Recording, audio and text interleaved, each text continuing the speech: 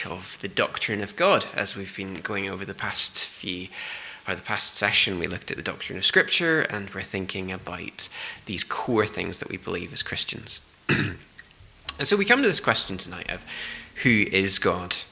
Because every religion in the world,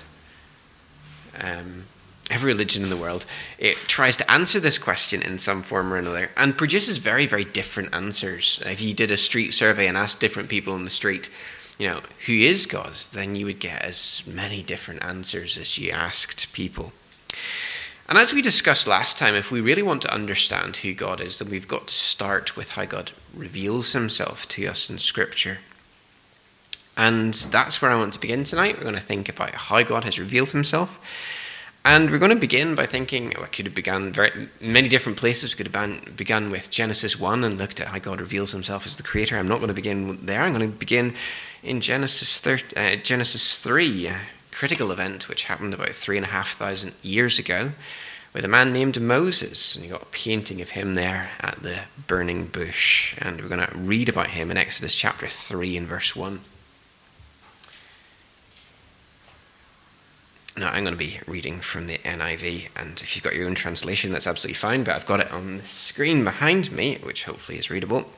And the word of God comes to us and says these words. Now Moses was tending the flock of Jethro, his father-in-law, the priest of Midian.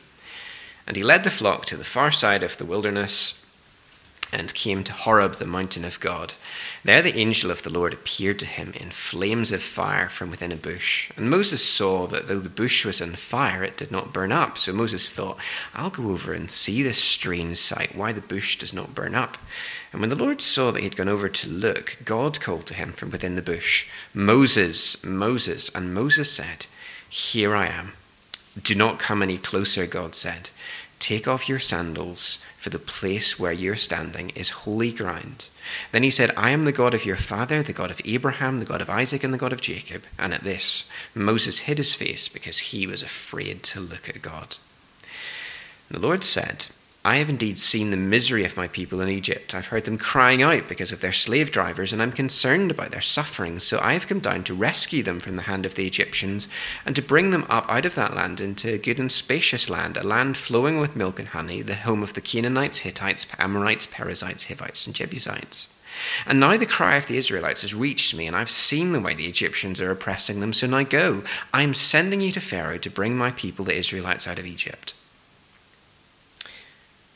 But Moses said to God, Who am I, that I should go to Pharaoh and bring the Israelites out of Egypt? And God said, I will be with you. And this will be the sign to you that it is I who have sent you. When you've brought the people out of Egypt, you'll worship God on this mountain. And Moses said to God, Suppose I go to the Israelites and say to them, The God of your fathers has sent me to you, and they ask me, What is his name? Then what shall I tell them? God said to Moses, I am who I am. This is what you're to say to the Israelites. I am has sent me to you. And God also said to Moses, Say to the Israelites, Yahweh, the Lord, the God of your fathers, the God of Abraham, the God of Isaac, and the God of Jacob has sent me to you. This is my name forever, the name you shall call me from generation to generation. This, then, is one of the pivotal moments in the history of God's dealing with humanity. One of the pivotal moments in redemptive history, because God comes here in condescending grace to a shepherd on Mount Sinai and reveals himself by name, reveals himself as the God who cares deeply for his people so much that he listens to them. And without such a revelation, we might never know that God is actually a God who cares. After all, there's many people, and they believe that there is a divine being of some sort. They'll talk about a God who set everything in motion. They'll talk about how that there must be some greater life force in the universe. There must be something which transcends the mere matter of the universe. But to believe that there is a God who actually deeply cares about us requires us to hear God telling us that, requires God to actually reveal himself. And that's what God does here with Moses. And there's various different aspects of God that are actually revealed here. And I'm going to briefly mention some of them and come back to some of them later. But these are things that will help us to get thinking about who is the God that we meet in Scripture, who is the God who has revealed himself to us. And we discover, first of all, that God, he doesn't appear in bodily form. This is the God who appears in fire to Moses. And this then means that he's not like the God of many other religions, the gods of the Greeks or the Romans, for example, who are basically glorified human beings with bodies and characteristics like humans. No, God is not like that. And as Moses meets with God, God reveals to him that he is such a transcendent and holy God that he has to remove his sandals from his feet because Moses isn't worthy to be there. And so Moses is even afraid to look at this God who has appeared to him, and so he covers his face. And yet, even though he is a God who is defined by how different he is from us, transcendent and glorious, yet we discover that he is a God who has an intimate care for his people. And he has appeared to Moses precisely because he has heard the cries of his people. And he has come because he wants to do something about it. And he is going to rescue them. But we also discover here that God is the God who names himself.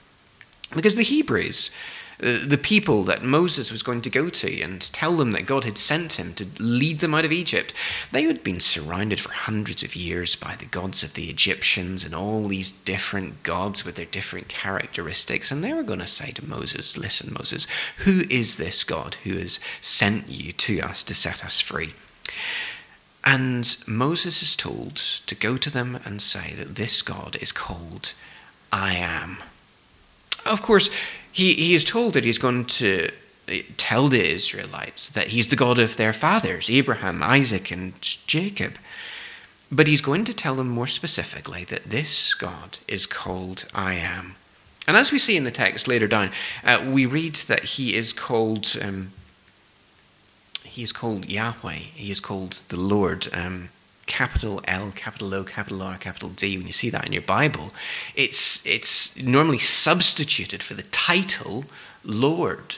But behind that name, the Hebrew name is Yahweh, and traditionally that's transliterated as Jehovah.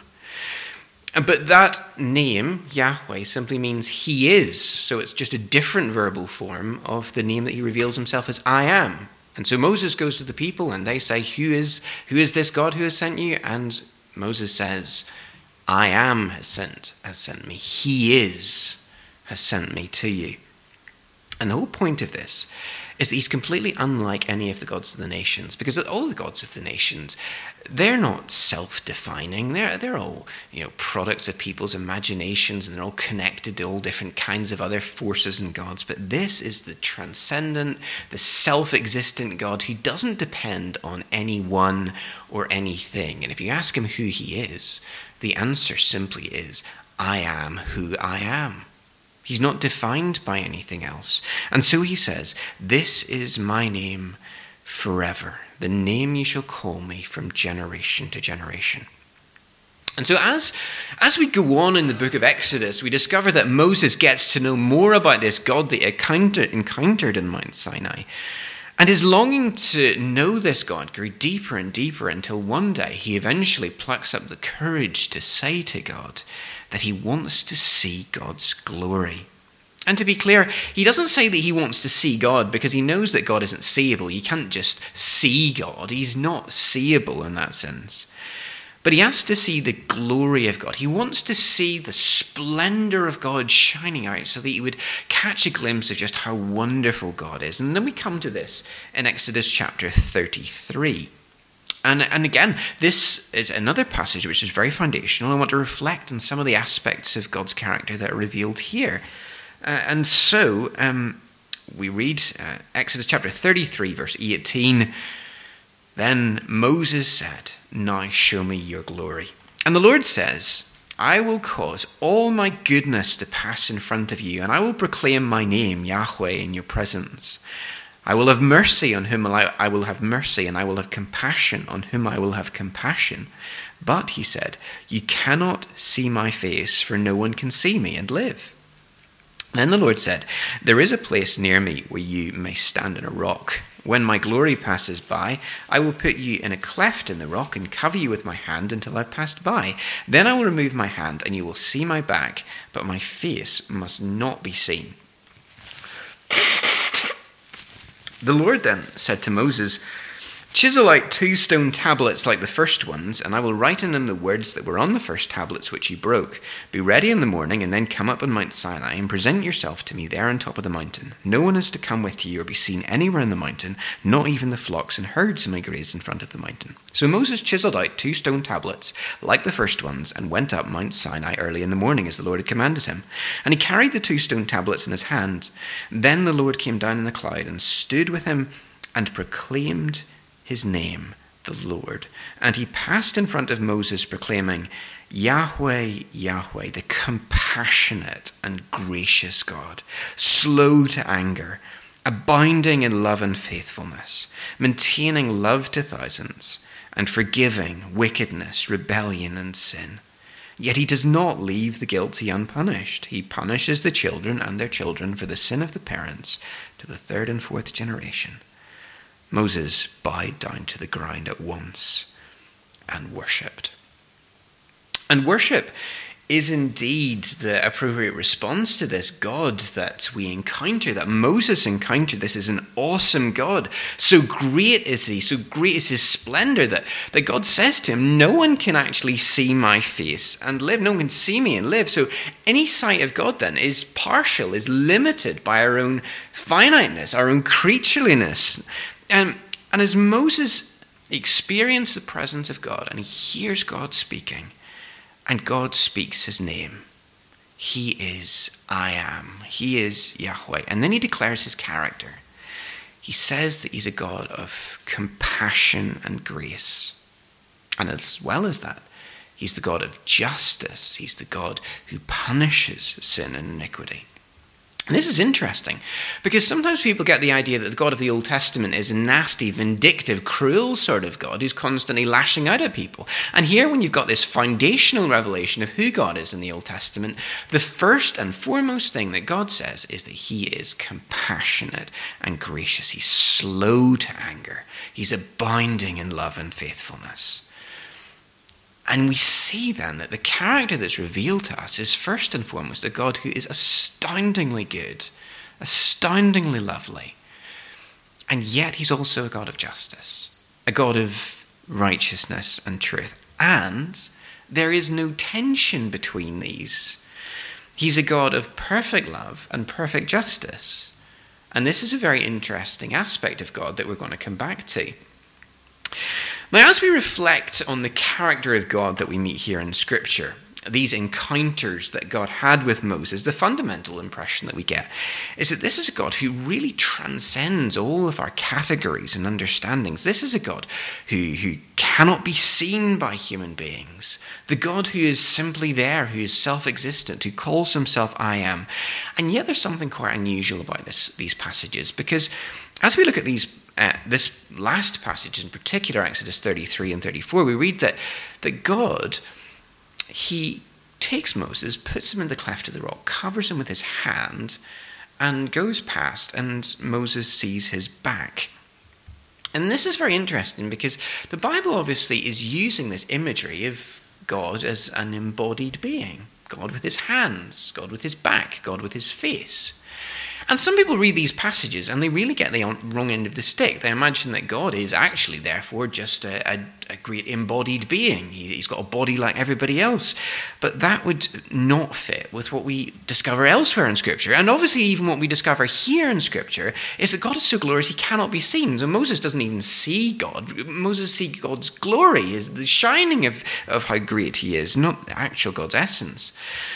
And elsewhere in Scripture, we read, of course, Paul says in 1 Timothy 6:16 that no one has ever seen God or can see God.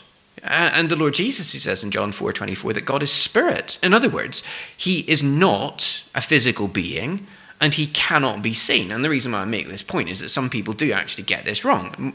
Mormons, for example, believe that God the Father is an embodied being. And so we need to make the point that actually God isn't an embodied being. Yet, nevertheless, we've got passages in Scripture like this that talk about God's hands and talk about God's back and God's face, and we've got to deal with this question of, well, if this is who God is, then how are we supposed to understand this? And the first point that we have to understand about the way the Bible talks about God is that the Bible regularly uses analogical talk about God. Now, that sounds very complicated. It just means that the Bible describes God's God in ways that are similar to us so that we would understand what God is like. But we are not supposed to make a kind of one-to-one transfer between the way that God describes himself like us and what God is actually like in his being. I'll give you an example. Take God's hands, for example. God regularly portrays himself in the Bible as having hands. And when we look at various passages of scriptures and look at what those hands are doing, those hands are caring for us. Those hands hold us. And so the Bible portrays God as having hands, not so that we would imagine that he's a giant embodied being, but so that we would see that God is a God who cares for us intimately. So we're not supposed to make a direct transfer between, our language about God and what God is actually like, because God is far beyond anything that we could actually understand. Same with God's fatherhood, for example. The Bible talks about God as Father, and the Lord Jesus tells us to pray, Our Father. And yet we've got to be very careful about that kind of language, because obviously it means that in some sense, some analogy to us, God is fatherly. But to make a direct transfer and say that God is Father in every sense that humans are fathers is to make a category mistake, that God isn't like that, that God far exceeds all of our categories, but nevertheless there is some similarity between the way fathers are fathers on earth and the way God is Father. And the way then that the Bible speaks to us about God has to be understood as analogical, because he is so much greater than us. Some people have said that God, to accommodate himself to our understanding, he speaks to us the way that we speak to little children, the way that we speak to babies. We've got to break things down in really simple talk and lisp to babies so that they would understand the way that we're communicating to them. And the same way God condescends to us. And if he were to suddenly reveal everything that he was to us, our minds couldn't contain it. So God has to present himself in ways that we can actually digest and make sense of. And so this is why then the Bible speaks to us in these ways. But God's condescension to us is not just limited to the fact that he speaks to us in words that we can understand, but he comes to us in a person that we can understand. God comes to us in the person of Jesus Christ. And it's fundamentally in God's active condescension in the person of his Son, coming in human flesh in the person of Jesus Christ, that we encounter who God is. Now, I'm going to come back to that in another session to think about what it means for God to enter into the world in the person of Jesus Christ, and I'll come back to that. But for now, it's enough to know that we cannot know God apart from Jesus Christ. We cannot know who God is unless we know Jesus Christ, and that's why the Lord Jesus says that he is the way, the truth, and the life. And so John's gospel is filled with this idea that the Lord Jesus is the one who reveals God. And so he writes in 1:18, no one has ever seen God but the one and only Son, who is himself God, who is in the bosom of the Father, the closest relationship with the Father. He is the one who has made him known. And so if we're ever going to know God, then we need to know Jesus Christ. But as we meet God as revealed in Jesus Christ, we discover something about God which is fresh, which comes to us in greater clarity in the coming of the Lord Jesus Christ than in previous eras of God's redemptive history. And so, a classic example is at the baptism of the Lord Jesus Christ. Mark 1:10, as Jesus was coming up out of the water, he saw heaven being torn open and the Spirit descending on him like a dove, and a voice from heaven saying, "You are my Son, whom I love. With you I am well pleased." And in this remarkable incident, we discover who God is in a very interesting way. We discover that the Father speaks from heaven and declares that this is his Son whom he loves. The Spirit descends in the form of a dove and rests on Jesus. And the Son, the one who is appointed by the Father, who's in closest relationship with the Father, comes out of the water and is declared to be the one who has been sent by God, the one who is loved by God. And the Bible never uses this expression. It never uses the expression Trinity. But as the early Christians reflected on passages like this, they came to the conclusion that there's no other way of talking about God. How do you talk about this three-in-oneness of God? That these three persons form one divine being who is God. And so they use this terminology of Trinity, which I'm going to come back to next session, to understand the God that is revealed to us in Scripture. And again, this reinforces the point. We can never understand who God is unless God reveals himself. And this is the kind of thing that you don't just dream up because you've got your own little idea of God. This is the kind of thing that actually goes beyond what any human being would dream up, because it doesn't fit with what our natural preconceptions might be. And so it becomes clear that as we think about God, as we think about who God is, there are aspects of God that are like us, and there are aspects of God that are completely unlike us. And so we can refer to these different aspects of God's being as God's communicable attributes, those that can be shared with us, and God's incommunicable attributes, those that cannot be shared with us at all. And so there's aspects of God's being that cannot be shared, and that we've mentioned, like his Trinity. We've mentioned the fact that he is the self-existent God.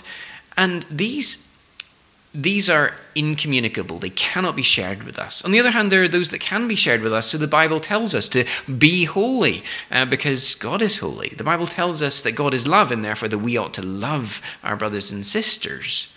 And so there are aspects of God that we are called upon to actually imitate. Now, I'm not going to have time to go through all of these tonight, so I'm going to come back to God's Trinity and God's communicable attributes next session. But I'm just going to quickly go through God's incommunicable attributes. And these are incommunicable because God doesn't say to us, be Trinity because I am Trinity. He doesn't say, be omniscient because I am omniscient. These are things that make God who he is and mark him out as being very different from us. And the first then of God's incommunicable attributes that we've already been thinking about a little bit is God's independence. This is the way that God is not like us. And the technical term for this is God's aseity. It comes from a Latin expression, two little words. Ase just means from himself. And this is wrapped up in the idea of God who reveals himself as I am, or he is. That he doesn't depend upon anything else for his existence. He simply is. And this puts pay to the old atheist question of, where did God come from, that they like to throw out quite often. Because if you understand that who God is by his very nature is the self-existent one who doesn't depend on anything else, then asking where he came from is asking why squares aren't more circular. It just doesn't make any sense. A square is a square just because it's a square. And so God is self-existent. He doesn't have a beginning simply because he is God. That's the very definition. And this is how God then defines himself as the great I am. We see this being brought out in Scripture in practical application. Psalm 50, God rebukes his people because they thought that they could buy him off. People thought that they could bring along their sacrifices and God would love, this great, expensive bull that had been sacrificed in the altar. And God comes along and says, hang on a second, I have no need of a bull from your stall or of goats from your pens. For every animal of the forest is mine and the cattle on 1,000 hills. And if I were hungry, I would not tell you, for the world is mine and all that is in it. In other words, God does not depend on us. He doesn't need anything from us. And so the practical application of this is that we can never bribe God. We can never say to God, if you do this for me, then I'll do this for you, because God simply does not need us. And that's not supposed to discourage us. It's supposed to encourage us, because we in ourselves, we lack so much. We are not self-sufficient. We need a God who is. We need a God who comes to us and is an endless source of goodness, an endless source of power and strength for us, who can freely supply us what we need, rather than him depending on us in all our weakness and frailty. But God's not only the God who is independent, the God who doesn't need us, but God is also the one who is unchangeable. We can refer to this as God's immutability. And there's various passages which clearly explain that God does not change. Numbers 23:19 is a wonderful passage where Balaam, he is blessing the people of God. And Balak, he wants God to change his mind. He wants God to say, actually, I'm going to curse the Israelites. And Balaam comes off with this startling declaration that God is not a human that he should lie. He's not a human being that he should change his mind. He cannot change. And so James, he makes this declaration in chapter 1:17 when he describes God as the Father of lights, with whom there is no variation nor shadow due to turning. So he never changes. He is constantly the same. And this should be of great comfort to us because, we're never going to wake up to a day where God is suddenly in a bad mood. Or another day where suddenly God is in cheerier mood and he's going to be nicer to us that day because, he's had a good day. God is this constant, unchangeable source of goodness which can never diminish because it is so full. God is everything that he could possibly be. But it's not only in his moral character and goodness that doesn't change, but his changelessness means that he doesn't experience emotional fluctuation. He doesn't experience emotional states the way we do. Because in our lives, if something bad happens to us, then it makes us angry, it makes us sad. And if something good happens to us, then we suddenly cheer up and we're like, the world's a better place. But with God, God's changelessness means that there's nothing that can happen that can actually change God from being happier to sadder, because God is the changeless, perfectly joyful God. And so Christians have regularly referred to this as God's impassibility. The idea that God cannot suffer, that God cannot experience passions, emotions in the way that we do. But many Christians have then wondered, what does it mean then when it says that God experiences anger, that God experiences sadness or joy? Because the Bible clearly says that God does experience these things, and we've got to think, what do we do with that? But here again, it helps us to think about the fact that all of our talk about God is analogy. It's analogous to our experience. How else are we supposed to understand God's reaction to evil in the world without thinking about the way that we get angry at evil and injustice? How else are we supposed to understand God's love and God's joy without understanding the experience that we feel? And so God enables us, because we're created in the image of God, to have some kind of understanding of what it's like for him.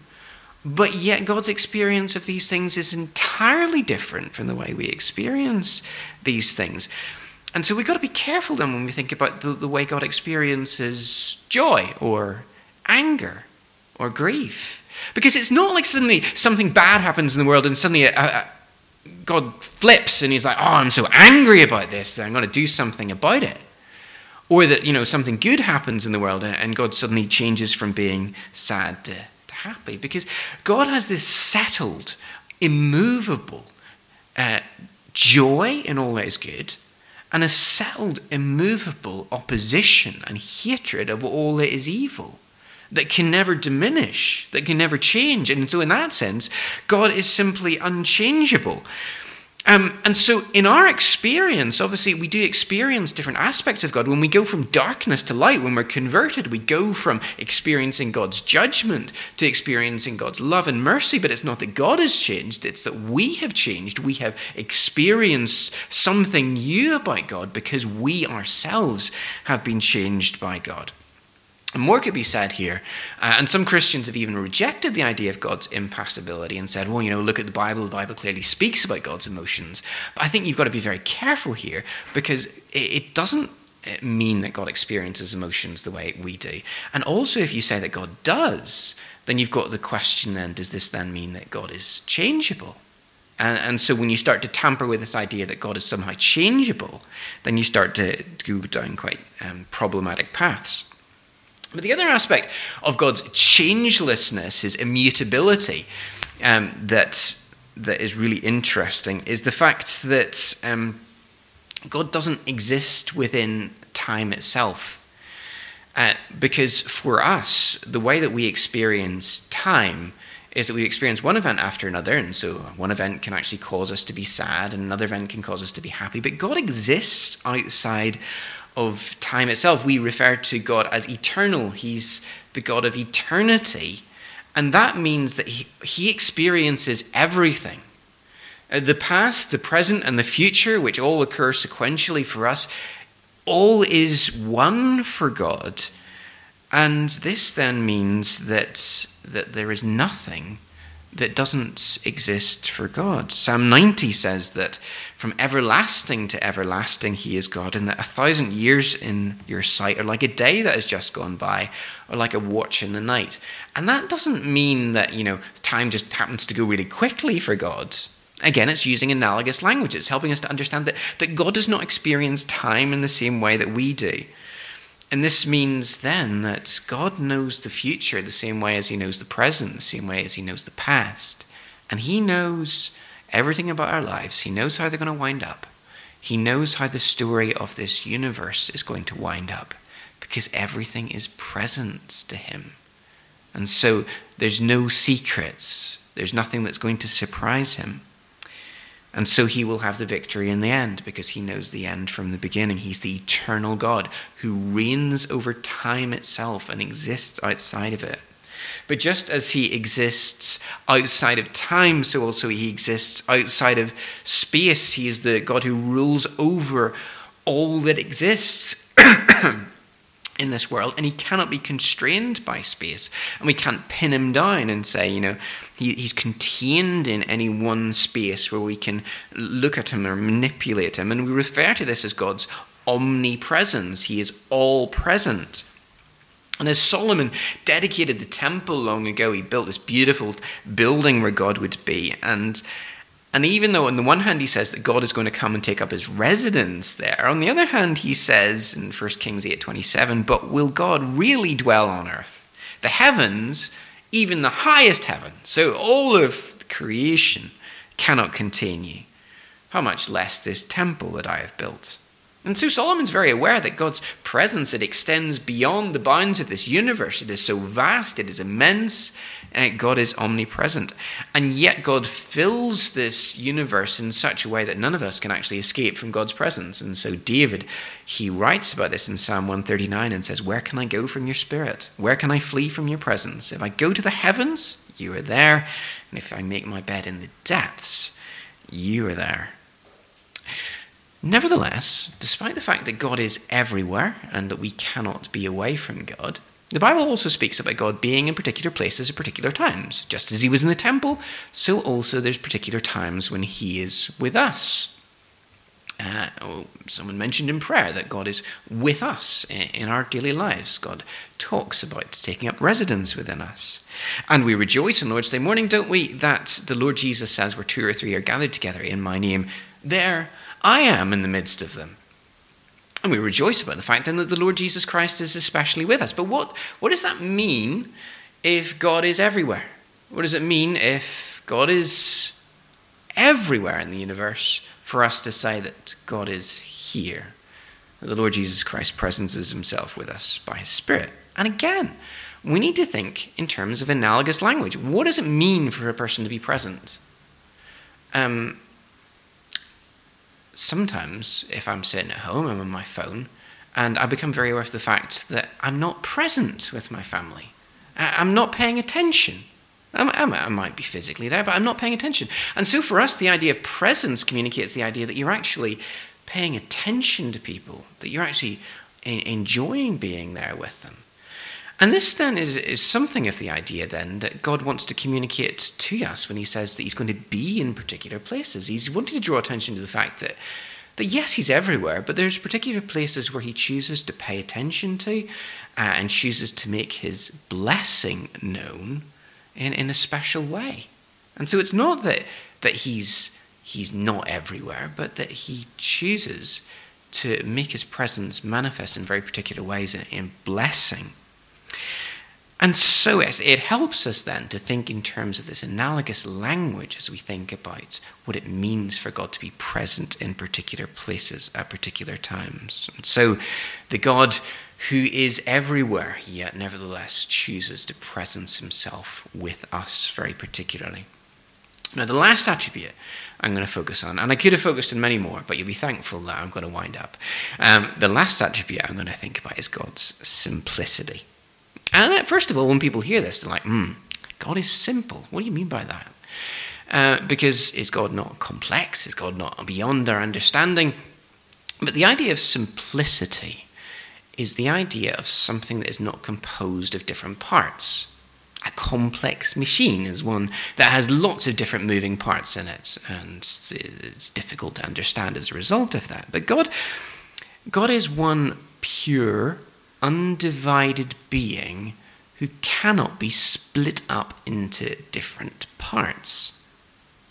Because if you could split God up into different parts, then there'd be aspects of God that would be separate from one another, and there would be some aspects that you particularly like and some aspects you maybe don't like so much, and potentially then you've got aspects of God that might be working against each other because God would exist in different segments. And then you're back to the old question, well, what part of God is like the real essence of God? And so you start to divide God up, and that is dangerous territory.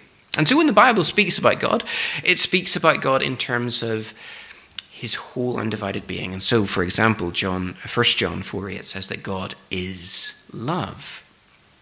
It doesn't say that God has love, that's true. And it doesn't say that God has parts of him that are love. The Bible says that God is love. And that then means that there is no part of God that is not love. And the same is true for all of his attributes. God is every single one of his attributes. And if that is difficult to get your head around, then you can just ponder that, because it is a very important thought. That means that there is no part of God, for example, God's justice, that is not loving justice, that exists in perfect harmony together. There's no part of God's anger against sin that is not loving anger against sin. That God's character is so perfectly one that there is no tension within God. With us, there's tension. We feel the tension, on the one hand, I really like that person, but on the other hand, there's something about them I don't like, and we feel tension within us. And God doesn't feel a tension like that. God is one pure, undivided being of love and goodness. And this is important because when we start to think about God's attributes in isolation from one another, then we start to play them off against each other.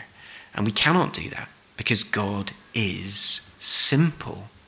God cannot be divided. This is also really important when we're thinking about the Trinity. And I'm going to come back to the Trinity next session, like I said. But sometimes when people think about the Trinity, they're like, okay, there's three parts to God. There's the Father, the Son, and the Holy Spirit. But if, as we've said, that God is simple, God is one undivided being, then you can't be like, there's a third, that's the Son, and there's a third, that's the Father, and there's the third, that's the Holy Spirit. It's not like that. Rather, God is Trinity and is simply Trinity.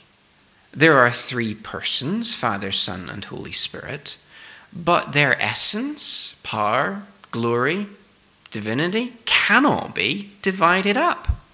And I'll come back to that next time and talk about it. And I also want to emphasize that rather than being a conundrum for us to puzzle over and to be embarrassed about as Christians, the Trinity is actually something for us to rejoice over. That actually this is the foundation of our salvation, that we're drawn into fellowship with the triune God. But I just wanted to make that connection between the fact that God is simple, and because he is simple, then the Trinity does not mean that there are three gods or three parts to God. It means that there are three distinct persons to God. And we'll think next time about what that means. So what can we say as we think about this God that we've reflected upon? Well, firstly, we have to stand in awe of who God is as he reveals himself to us. Because sometimes people like to say things like, I like to think about God as, and then they insert some really romantic notion that really makes them happy. And that's not how God wants us to approach him, because God doesn't give us the option of, God is fill in the blank for yourself. God is wonderful and glorious and good, but he defines himself. And so it's no accident then that when he reveals his name, he reveals himself as he is. I am. And so he defines who he is. He is the self-existent God. But the God that we see revealed to us in redemptive history and in Scripture and in the person of Jesus Christ is not therefore a God that we should be scared of. Because as much as we might like to fill in our own definition of what God's like, it's always going to be inferior to who God really is. Because God is the supreme source of pure delight. He is everything that we could need. He is everything that is good and lovely, and he is the counterpart to our weakness and frailty as human beings, so that when we come to him in our insufficiency and unworthiness, we discover that he is everything that we could ever need. And we meet him then as the independent God, the self-sufficient God who doesn't come to us needy, begging for us to do something, because he is there and calls us to open your mouths and I'll fill it. He is the God who is there to bless us with everything that he can do for us. We meet him then in Scripture as the God who will never ever change, the God who will never be apart from us, never leave us or forsake us, the God who knows the entirety of our lives because they're present to him, and the God who is so good that he knows no mixture, no segmentation. He is pure goodness. And in short, the God that we see revealed through Scripture and in the person of Jesus Christ is the God that we need. He is the one that we need. And so as we meet him in Scripture and in the person of Jesus Christ, we say, like Isaiah records in Isaiah 25:9, surely this is our God. We trusted in him and he saved us. This is Yahweh. We trusted in him. Let us rejoice and be glad in his salvation. Let's pray. Almighty God, who has revealed yourself to us in condescending grace, we thank you that you have called us into fellowship with yourself.